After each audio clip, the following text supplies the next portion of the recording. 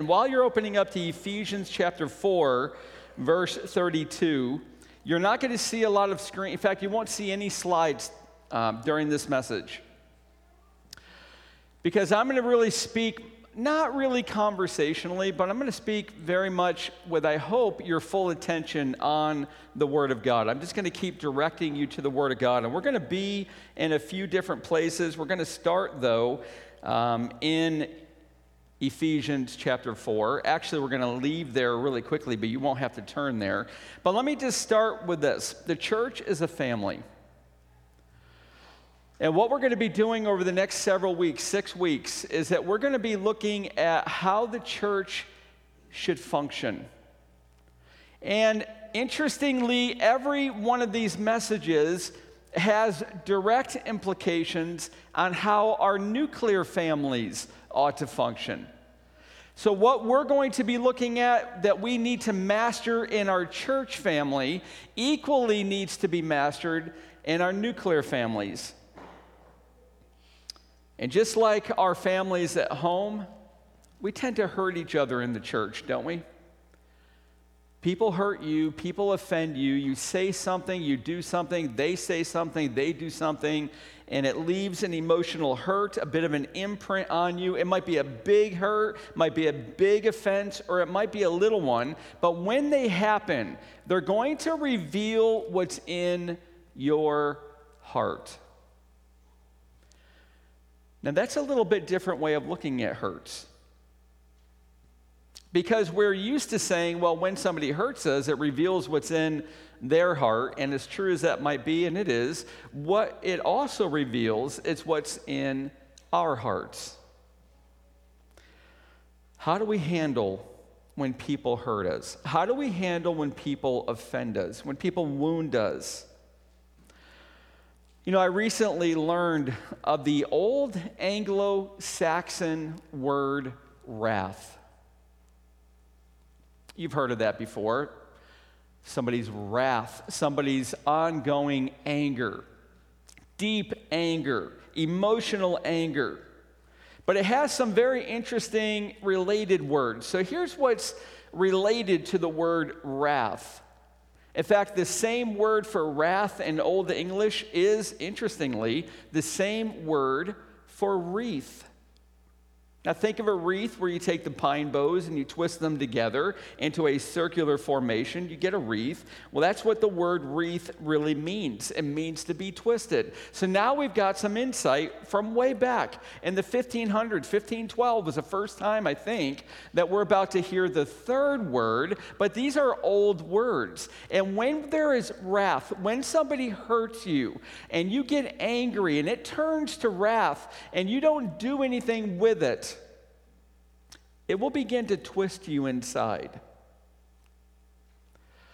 And if that twisting remains long enough, that wrath, that sparks are going to fly anger, that twists you into that wreath, well, when it twists you long enough, it makes you bitter. And the Bible says something about bitterness. It says it in Hebrews chapter 4, it says, or Hebrews chapter 12, see to it that no one fails to obtain the grace of God, that no root of bitterness springs up and causes trouble, by which many have become defiled.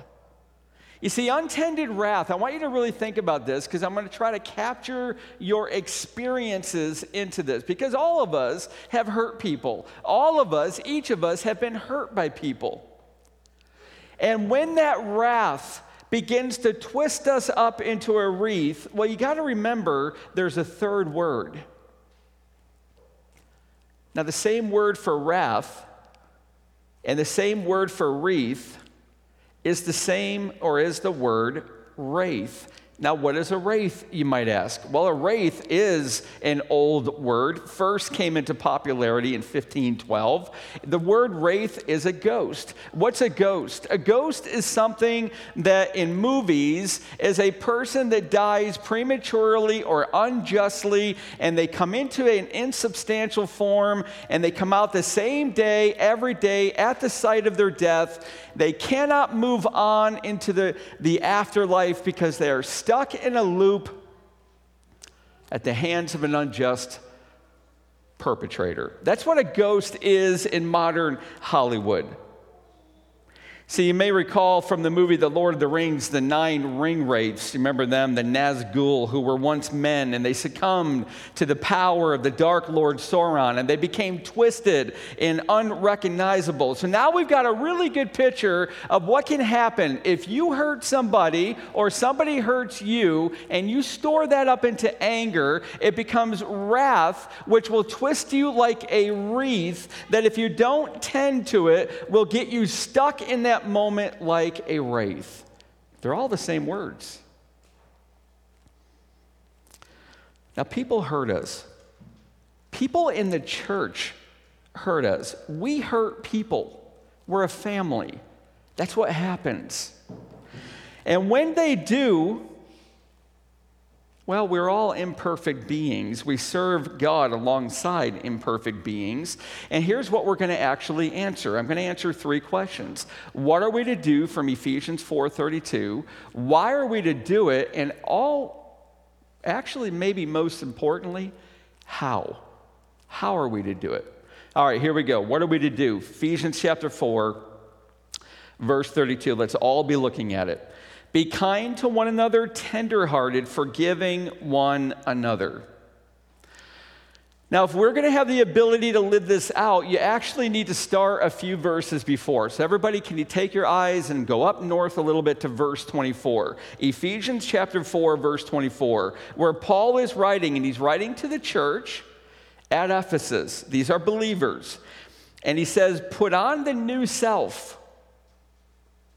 Put on your recreated self, your new heart, created after the likeness of God in true righteousness and holiness. Here's what Paul means. Christian, God has recreated you. He has taken away your old self, which was enslaved to sin, which was a prisoner to sin. He's given you a new you, and that new you is actually fashioned from the raw materials of righteousness and holiness, verse 24.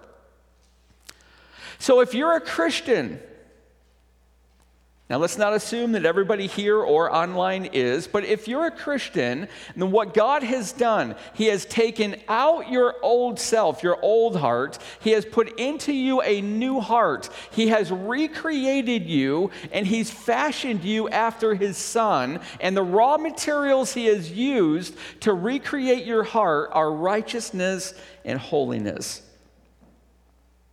This is more than just having the form of righteousness and holiness. Listen, you've got to hear this. This is actually the most important thing I'm telling you so far. It's more than the form of it. It is the power to live a righteous and holy life. Now, Christian, I want you to hear this. You have the power to live a righteous, holy life. In fact, I'll take it one step further. When you sin, when I sin as a Christian, it's not because we had to. It's because we wanted to. We choose to. You can't blame the devil. You can't blame your parents, can't blame your spouse. You can't blame the the person that sinned against you. It is no one's responsibility when we sin except for our own. The source of sin is us. James Montgomery Boyce, who has gone on to be with the Lord, he's translated or summed up Ephesians chapter 24 through 32 this way. He said, act like Christians for God's sake and by God's power as well. All right, so here's what I'm saying so far. We're a family, but yet we hurt each other. We offend each other. We sin against each other. And when we do, just like we do at home, we've got to learn to be able to exercise the righteousness and holiness, the very power of God that lives in us. We're to be kind to each other, compassionate with each other, forgiving others daily, and especially difficult is the end of verse 32, or at least the middle part of it, forgiving one another. That is so hard to do. Well, the best way we can approach this, I think, is to just try to get into this verse, all right? And let the verse get into you. So let me ask you a question. I'm going to ask you two of them. I want you to think, if you could, who has most recently truly hurt you? I doubt anybody here cannot think of somebody. Who has most recently really hurt you? Wounded you? Sinned against you? All right, do you have that located in your mind? I want you to now answer the second question I'm going to ask.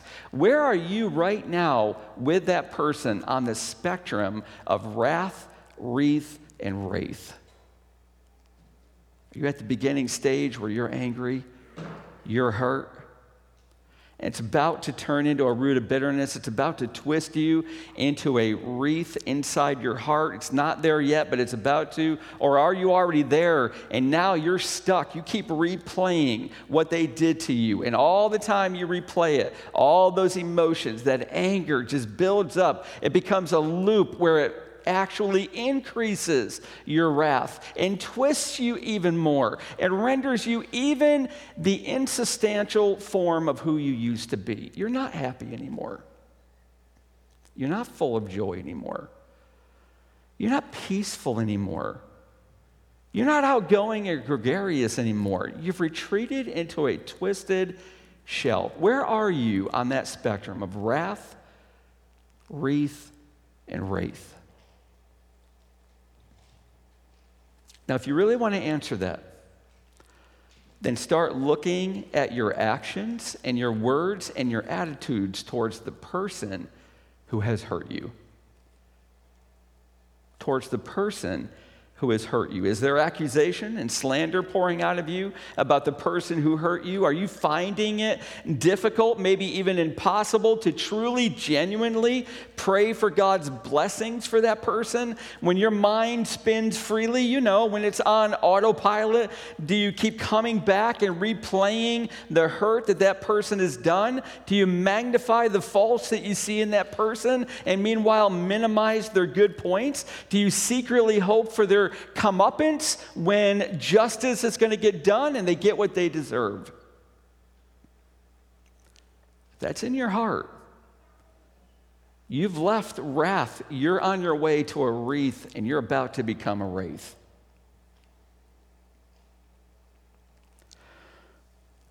I started ministry. My first pastorate was in Marietta, Georgia, at a small church, and that church, before I had gotten there, had gone through a split. There were about 160 people. When I got there, around 80, and I became their youth pastor. And my lead pastor told me a story one time of Edith Tippins. Edith Tippins was an elderly lady. She's no longer alive.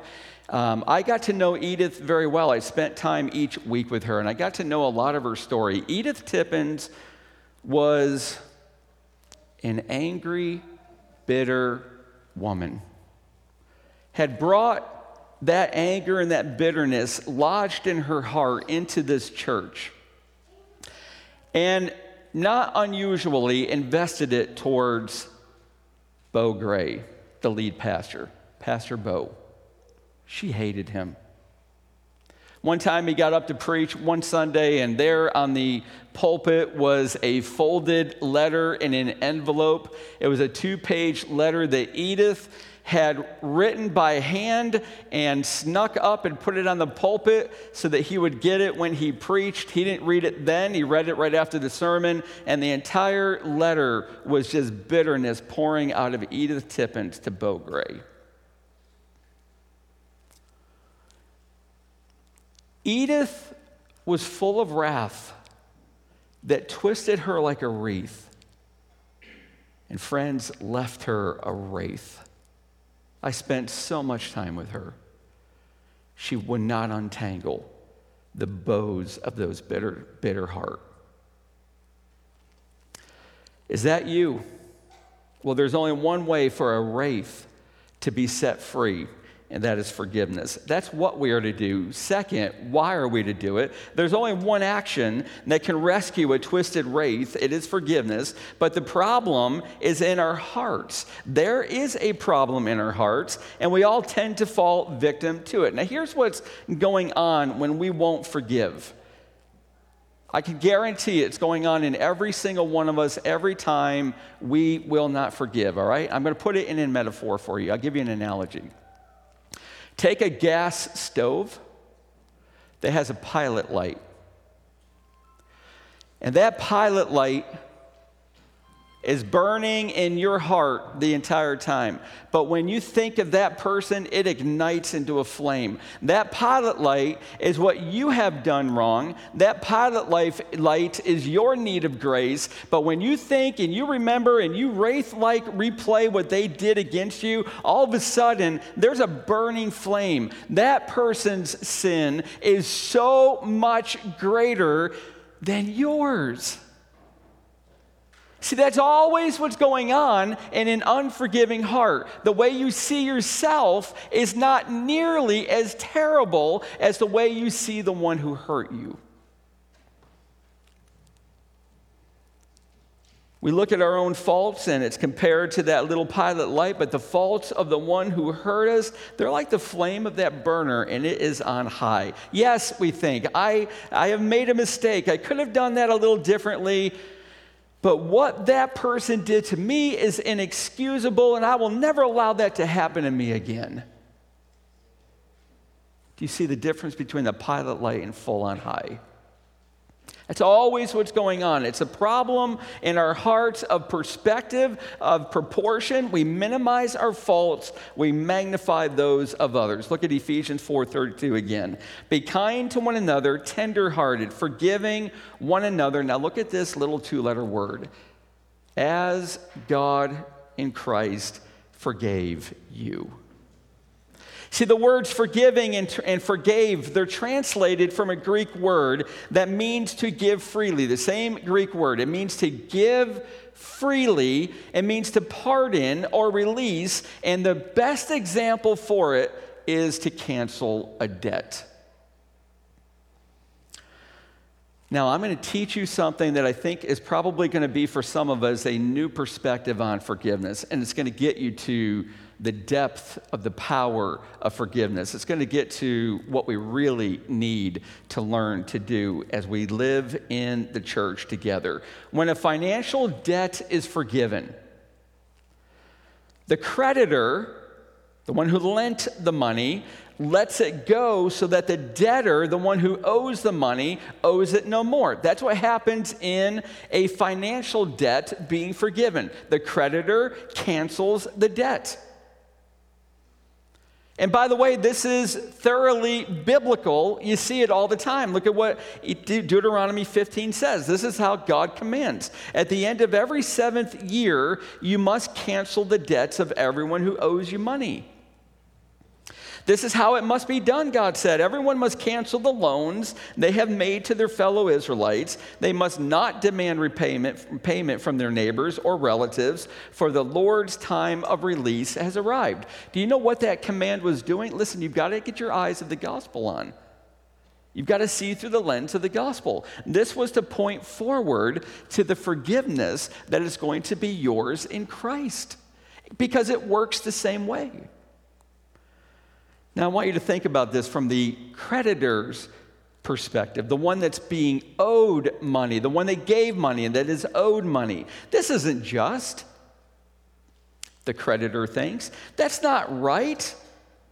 I'm losing money. I gave that in good faith. I trusted that person to pay me back. Now I have to absorb the cost in order to cancel the debt. You see, this is exactly why forgiveness is so difficult. You're not only canceling a debt, you are absorbing the cost.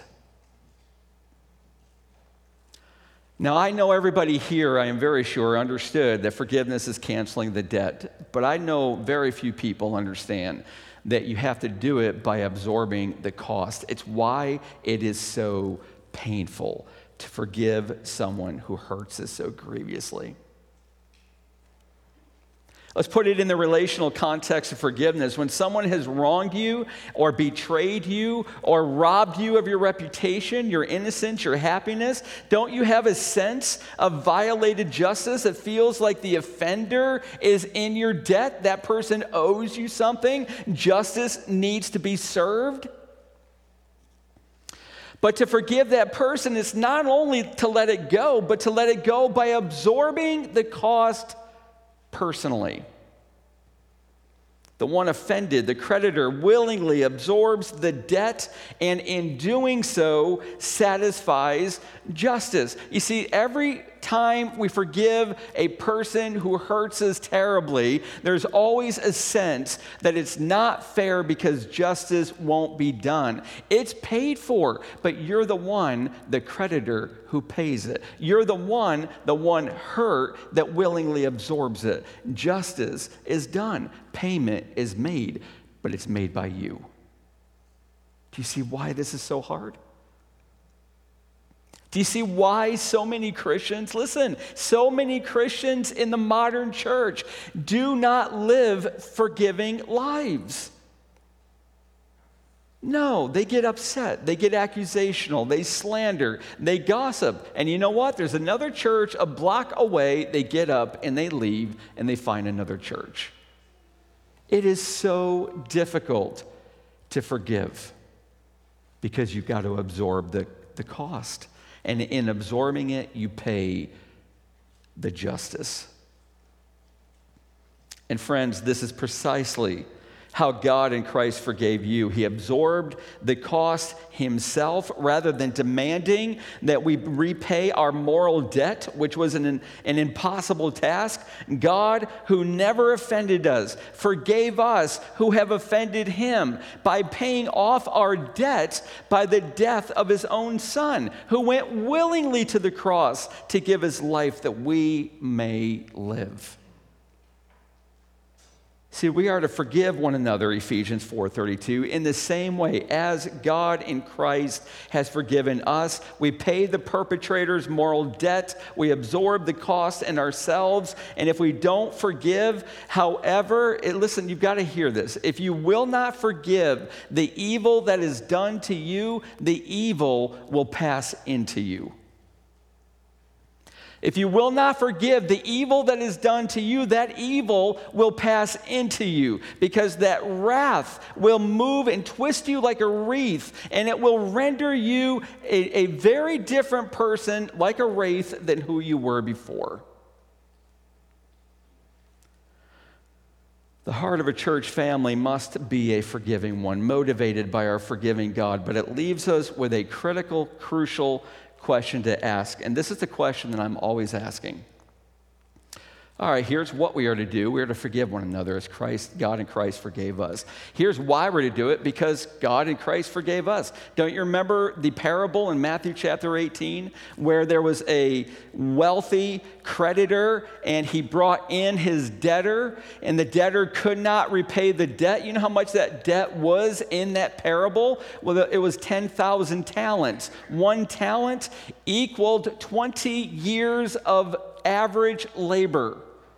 10,000 times 20 years is 200,000 years. So that debtor owed 200,000 years worth of working days to pay off his debt. An astronomical, inconceivable, and unpayable debt. And he forgave the man and absorbed the cost in himself.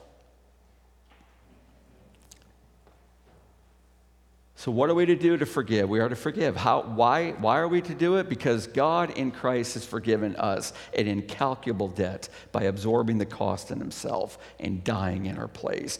But how can we do this? Because I've taught this before, and I've been taught this before, and I've told people the parable of Matthew 18, and they get into their heads the astronomical amount, and they're still unable to go out and forgive. Why? Because it just doesn't feel right to let that person off the hook. Oh, but it feels so wrong to absorb the cost yourself. So how do we do it? Well, if we're going to answer that, then we've got to turn to 1 Samuel 22 so that I can show you what it looks like in action, and I'm going to show you what the Gospel's answer is. So 1 Samuel chapter 22, let's turn our Bibles there, go to Psalms, the very middle of your Bible, and hang a left, and you'll find eventually 1 Samuel chapter 22, and we're going to look first at verse 2, and then we're going to fast forward to chapter 30 for the rest of our time together. Let me give you some context. Let me tell you what's going on in 1 Samuel about this time, okay? Here we go. David was a little shepherd boy, and he rose from obscurity by killing the Philistine giant Goliath. And when he did, he was elevated to an unbelievably high place in Israel. And King Saul, the king of Israel, began to be jealous because people began to sing a song, and one verse of that song went like this: David has killed his 10,000s, Saul his thousands. In other words, David's fame was outshining Saul's, and Saul became murderously jealous. Tried to kill him multiple times. And it moved David to flee into hiding, even as far away. Can you imagine this? David fled as far away as one of the 5 Philistine cities called Ziklag. He's living in Ziklag of the Philistines. Now, birds of a feather flock together. Outcasts attract outcasts. Look at chapter 22, verse 2. Everyone who was in distress. Now, watch this. And everyone who was in debt. And everyone who was bitter in soul gathered to David, and he became commander over them. You know how many of them came to David? He became the commander of 600 outcast men and their wives and their children and their families. Now, you got to go all the way to chapter 30. We're going to fast forward. He's been leading his men. They're living in the city of Ziklag. They go on a 3-day war expedition, David and his fighting men do. And when they return, they found that a nomadic band of Amalekites, these were wicked, wicked people. They didn't have a city. They just wandered around killing people all the time. This is why God told Saul to exterminate them. They were beyond redemption. A band of Amalekites had raided their place where they were living, and they captured all of their wives and all of their children. What did David's army of outcast men, all 600 of them, do in their grief? Well, look at verse 6 of chapter 30. The people spoke of stoning him because all the people were bitter in soul, each for his sons and his daughters. It won't do you any good if you cannot get into the sandals of David. You rescued these men. They came to you. You didn't go to them. You've been leading them. You've been providing for them. You've been keeping them safe. You've been loving them and their wives and their children. And when something goes wrong, all of a sudden, the bitterness that has lodged in their hearts, their twisted, wraith-like hearts, began to swing over to David. Maybe we should stone him to death.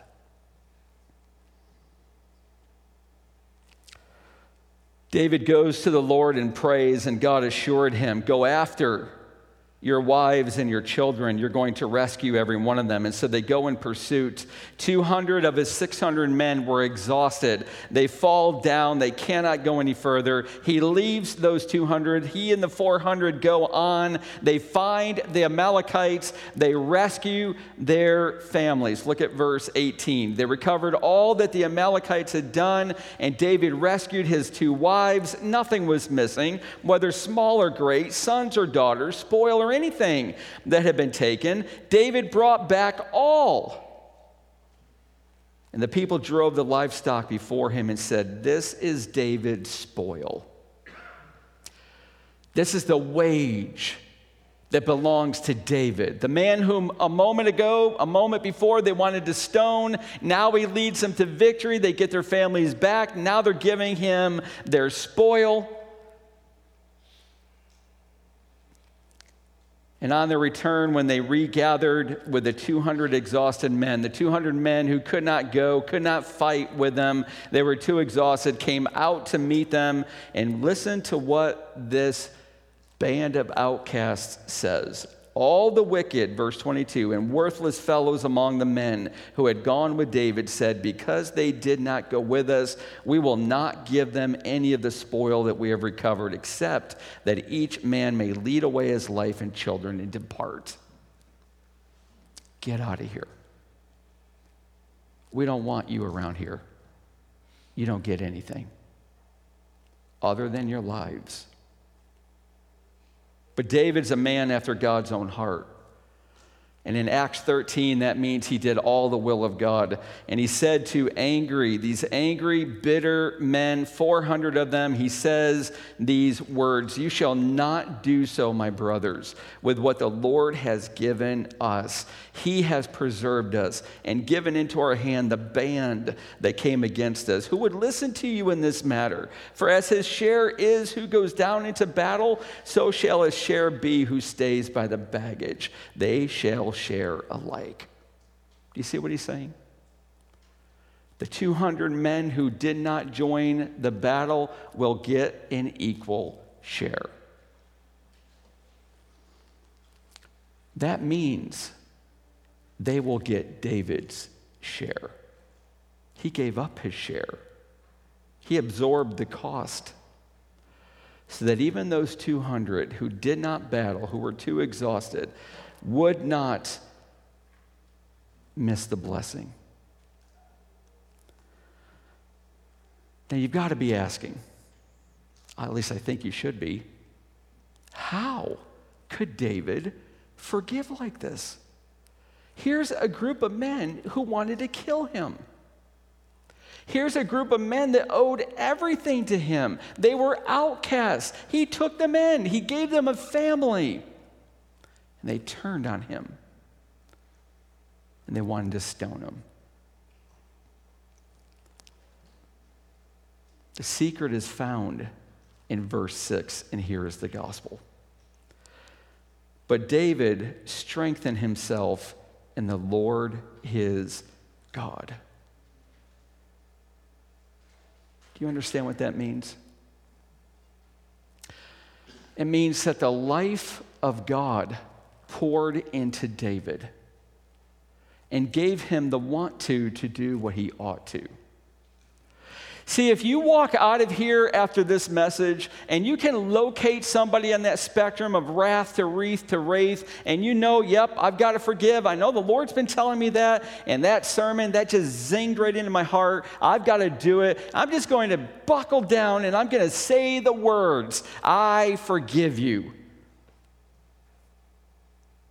And the next time you see them, I'll tell you what's going to happen. All of that hurt, all of that bitterness, all of that unjust wrath, you will find came right back up to the surface so fast. See, it's not just saying the words, I forgive you. Try it. Try it. Just say it, I forgive you, and see what happens the next time you see them. You'll go right back into that loop, like a needle on a record player stuck in a groove. It'll come right back. It's not just saying the words. Listen, the life of God, the life of Jesus must pour into your heart so that you love that person, so that you want to release that person, so that you want to cancel their debt. Listen, and so that you're willing to absorb the cost, and in absorbing it, you pay for the justice of the one who hurt you. That's gospel forgiveness, and that's what God did for us. You've got to be with the Lord. You've got to be strengthened in the Lord your God. And when you abide with him and you dwell with him and he is in you and you are in him, there is a transaction of power that occurs. His life, his love, his forgiveness, his kindness, his tenderness pours into your heart and begins to transform you into righteousness and holiness. And all of a sudden, forgiveness is not something you've got to knuckle drag and try with all your might to do. Listen, forgiveness will be something you want to do because it's not your power anymore. It's the power of God.